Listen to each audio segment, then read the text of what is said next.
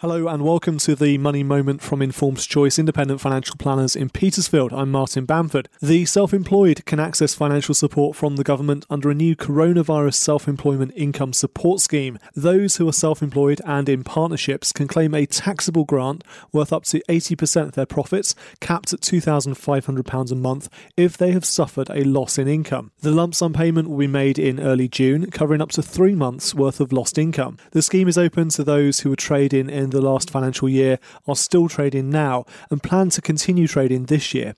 It is not, however, available to those self-employed people with profits exceeding £50,000.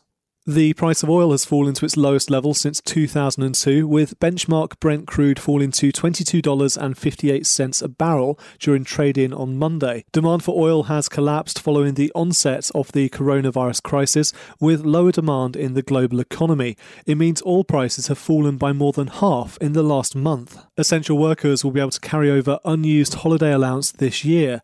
The government has announced that the measure will allow key industries, including healthcare, to maintain staffing levels during the crisis. Business Secretary Alok Sharma announced the relaxation of the rules, allowing up to 4 weeks of unused holiday to be carried over to the next 2 leave years. Mr. Sharma said, whether it is in our hospitals or our supermarkets, people are working around the clock to help our country deal with the coronavirus pandemic. The government has advised people not to move house as they attempt to limit the spread of the coronavirus.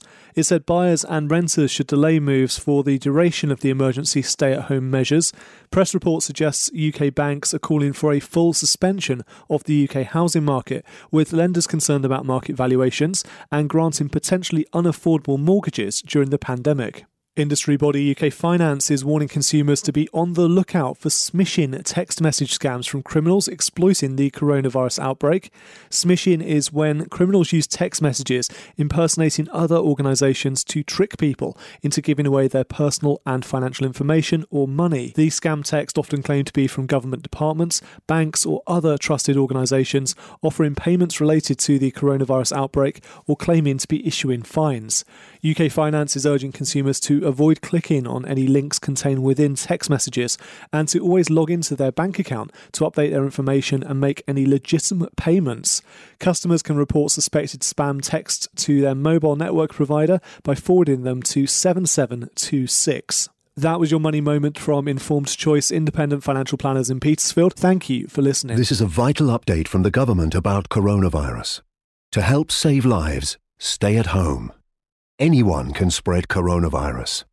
Only leave your home for the following reasons: to shop for basic necessities, to pick up medicine or to provide care to those who need it, to exercise once a day, alone or with members of your household.